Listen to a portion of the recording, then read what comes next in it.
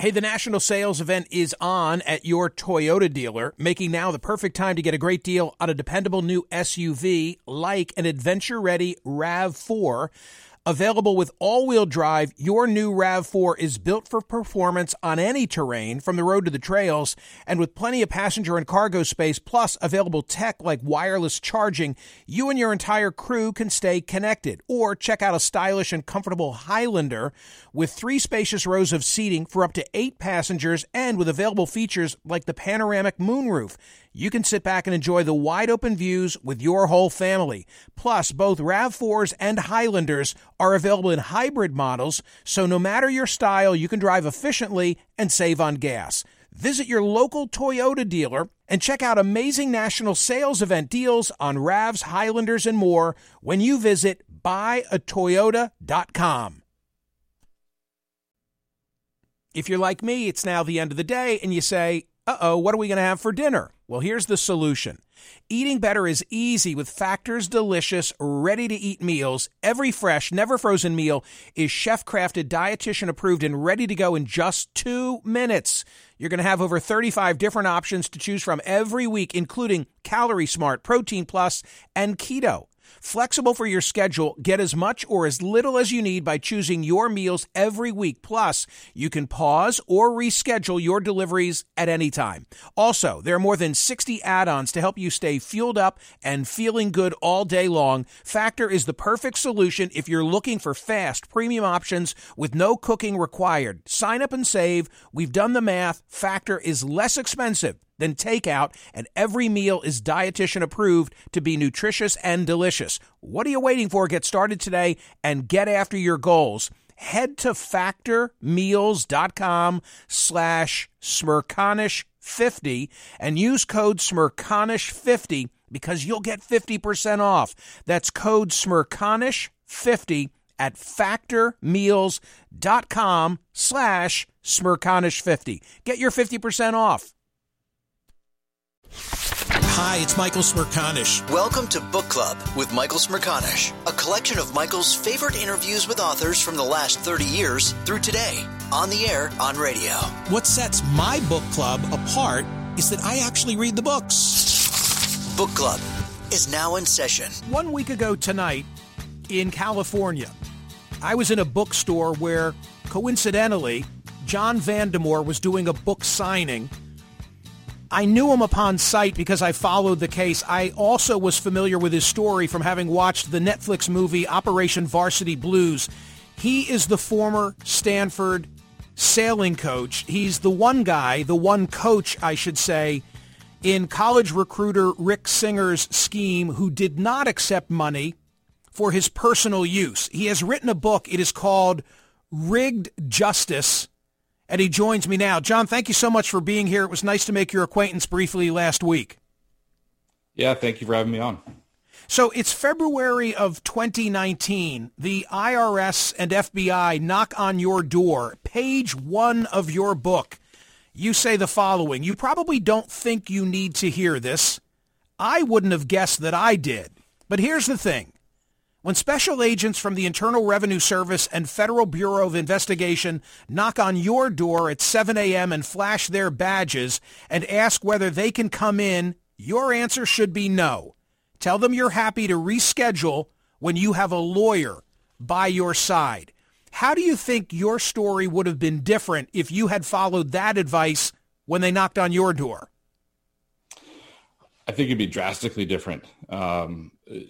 Talking to my lawyer, he said that interview was everything for their case because they could go in. There's no tape recordings of the interview. It is simply their notes versus what I think happened. And so that was kind of the smoking gun for the government. In simple terms, they say the government claimed that you accepted bribes. You accepted bribes in return for assisting students to gain acceptance to Stanford. Is that a simple version of it? It's not that simple. It really isn't. Behind this whole thing, the mastermind, Rick Singer, really put it as a very gray area for me because he became as a recruiter. He was offering recruits, but then he was also donating himself, or at least that's what I thought, that he was donating himself to our program.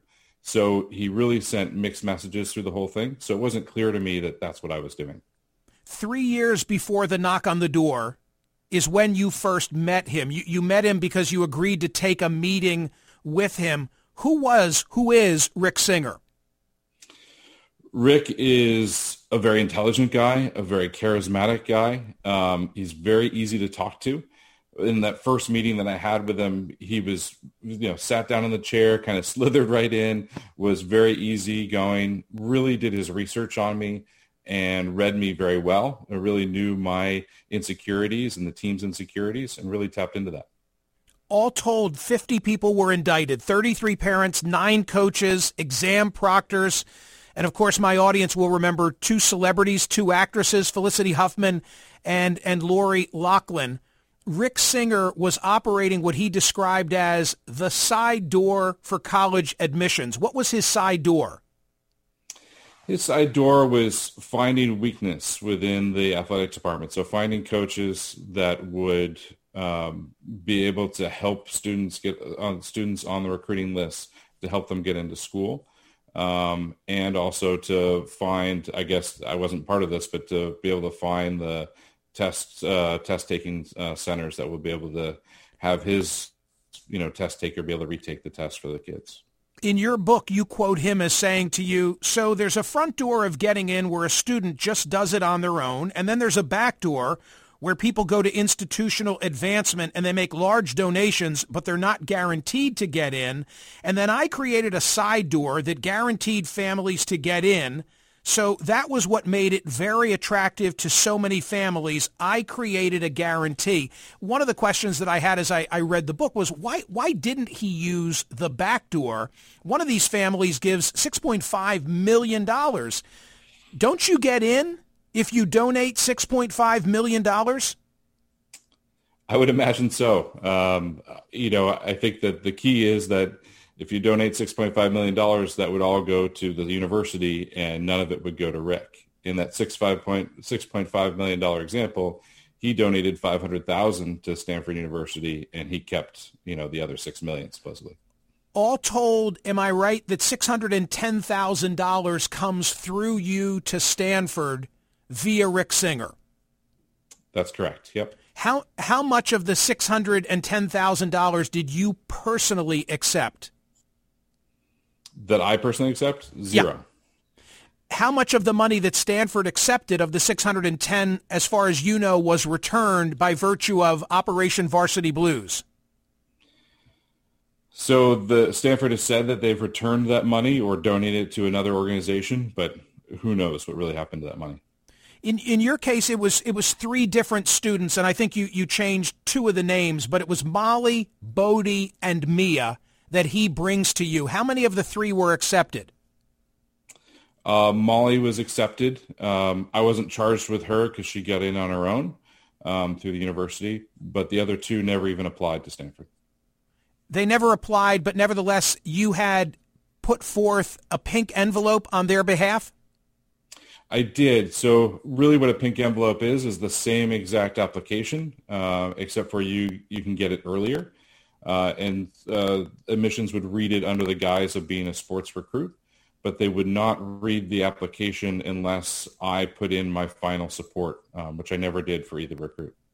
Okay, so what then with regard to those you identified as Bodie and Mia, what exactly did you do? So really, I just brought their academics to admissions and said, would they be, acceptable academic-wise? And that's really the only conversation I had with admissions was academics. Both of them qualified academically. They were very good students, had great test scores, had great grades, hard classes, etc. And I put them on my list as possible recruits, but that's as far as I went. With regard to the second one, Bodie Patel, I think is the name that you assigned in the book. Am I right?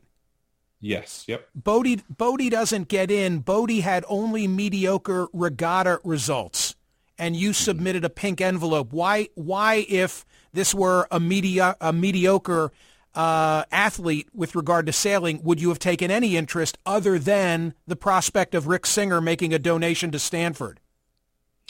Well, really, the biggest thing for me was that I was trying to find recruits that could really fill out the team and be working hard on the team.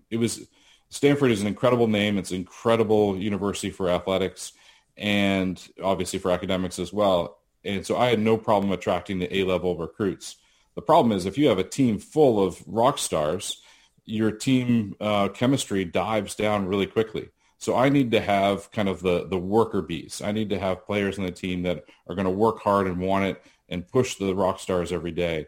So Bodie was someone that I was interested in doing that with. Mia D'Angelo was the third, I think, of the three that you talk about in detail in the book. You did offer a pink envelope on her behalf, but she was not a sailor, true? Right. I was told by Rick that she had some sailing experience, but certainly wasn't categorized as a sailor or a competitive sailor. She was a competitive athlete in gymnastics, or at least that's what Rick told me. And that was really interesting to me because I had walk-on recruits before at both Navy and at Stanford that were gymnasts, and they really added to the program. Their athleticism, their ability to pick up the sport quickly was really a big up for our team. But, John, you can understand why, to an outsider like me, reading your book with an open mind, I say, well, wait a minute. Okay, he didn't put money in his own pocket, but he did advance the ball, so to speak, on behalf of one mediocre sailor and another who wasn't even a sailor at all. How can that be right? So you have to take it in the athletic context. Really, these players were there to help the team and support the team, and that was the guidance that was given to me by the Stanford is trying to find players that will help the team, and those are the players that you want to support. Again, it's really important to think about, everybody thinks of college recruiting is that you have to find the best players possible, that's it. That's not how a team really works. You need the people that are going to put that effort in every day and not, if you have a team full of rock stars, some of them is going to sit on the bench. And those players that are going to sit on the bench are going to be awfully grumpy and make it really hard for the team chemistry to work. So finding a balance, a mix of players is an important role as a coach in recruiting. Were you personally acquainted after Rick Singer introduced you to these individuals where you got a vibe from them that you knew that they could be the counterweight to what you've just described? Or was this all by evaluation of their file? It was evaluation of their file because I never got that far to be able to meet them. Actually, with Bodie in particular, I tried to meet him a few times, but Rick kept rescheduling. And so I never got far enough along in the recruiting process to actually meet them. So the title of the book is Rigged Justice. I guess a creative title because rigged has a sailing connotation, also because, and you by all means speak for yourself, you think that this whole case was rigged against you. The subtitle of the book is How the College Admissions Scandal Ruined an Innocent Man's Life. Are you here today proclaiming your innocence? That's not really the point of the title. I was an innocent man going into this whole situation and was really blinded by a con man like Rick. And the reason why I put the title, and one of the biggest reasons why I wrote the book, is as a warning for everybody. Really, this is a cautionary tale to say how you're working hard for your employer. I was an 11-year loyal employee. I worked hard. I found lots of success in my program, and I got really blinded by just continuing to try to do what I could for the school and for the student athletes. And I think everybody needs to have the healthy dose of perspective of what you're being asked and what's being asked of you.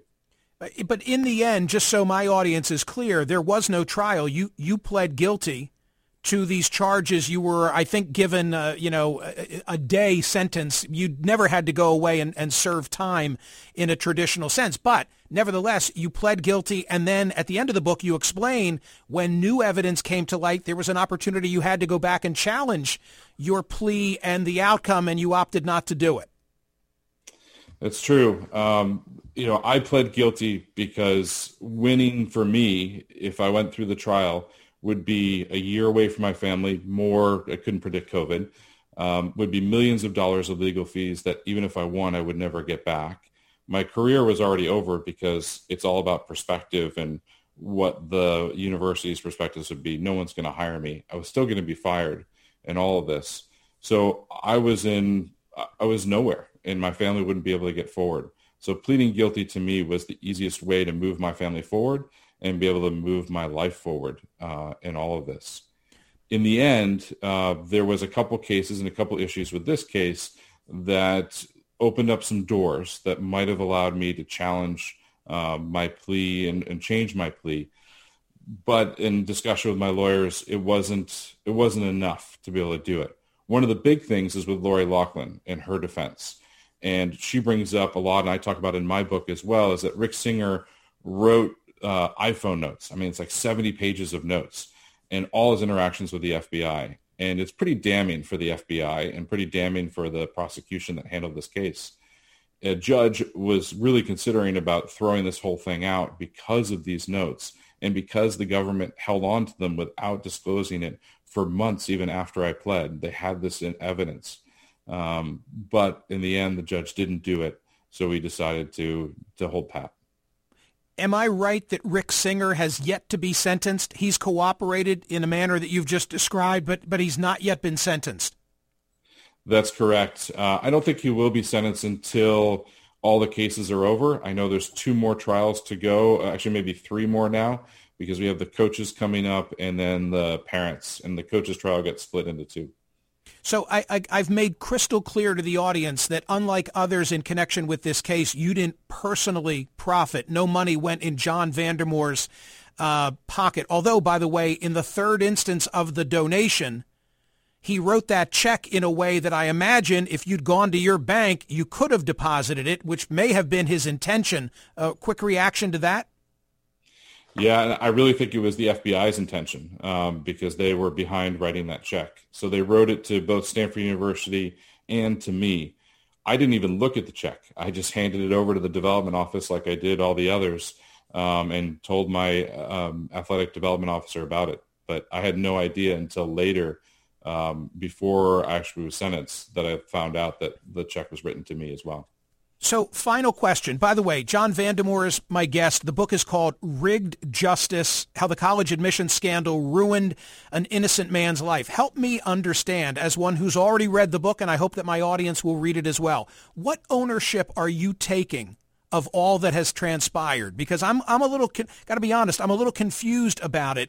Having read the book, you come off as a guy who says, hey, he played me here as a bit of a dupe. But I don't see you saying, and damn it, I never should have X and I never should have Y and I never should have Z. Instead, it's I shouldn't have answered the door when the cops came. Yes, certainly that's part of it. But I think the ownership that I take over it is my whole interaction with Rick. I needed to have that healthy perspective and realize, it was too good to be true. It was a guy who was coming in to get all this stuff from me. And I thought the reverse was happening. And I need to have perspective in order to protect my student athletes and protect Stanford as well. I was leaning on Stanford to protect me, and that was my mistake. I should have been much more decisive with Rick and really found out what he was trying to do with me. So perspective is my biggest lesson going in there. And perspective can be dangerous. I mean, it can really lead you down some dark paths, and it certainly did in my case. But shouldn't it also be a part of your explanation, hey, I shouldn't have taken a check on behalf of someone who was a mediocre sailor because that's not really what we were looking for? So as I explained in my book, the check, none of the checks were connected to any of the sailors that were mentioned in the book or any sailor at all. The only check that was connected to any sort of sailor was Molly Zhao, who got in on her own. The $110,000 that was later linked by the FBI or by the prosecution to Bodhi Patel was never presented that way to me. He told me that the $110,000 was coming from him and with no strings attached. Those were his exact words, that he was taking a risk on me to not have to accept any of his recruits. And so I thought that was really coming from him. So I saw Rick as a donor more than anything else. John, what did you think of the way in which your case was treated in the Netflix Operation Varsity Blues? There's some things that were not totally accurate, but really I was pleasantly surprised of how my case and the case in general was presented in there. I thought Netflix did a great job with it. Yeah, I thought that they had a very sympathetic treatment of you in particular. Well, listen, I hope you're on your feet. You've paid a heavy price. I hope you're on your feet now and that you're getting things back together. And I'm very appreciative that you would spend time and talk about rig justice. Thank you so much for having me. Really appreciate it. Me too. Thank you for that. Hear more of Michael Smerconish on SiriusXM's POTUS Channel 124. Live weekdays from 9 a.m. to noon East or anytime on the SiriusXM app. Connect with Michael on Facebook, Twitter, YouTube, and at Smerconish.com. Book Club with Michael Smerconish. New episodes drop Tuesdays and Fridays.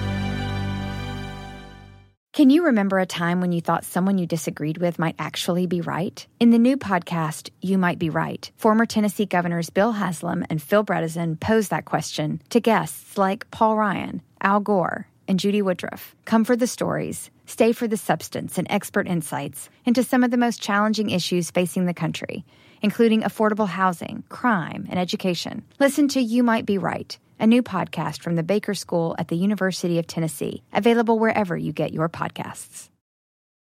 Luxury is meant to be livable. Discover the new leather collection at Ashley with premium quality leather sofas, recliners, and more, all built to last. No matter how many spills, scuffs, or pet-related mishaps come its way, the leather collection at Ashley is made with the durability you need for the whole family. Shop the new leather collection at Ashley and find chairs starting at $499.99 and sofas at $599.99.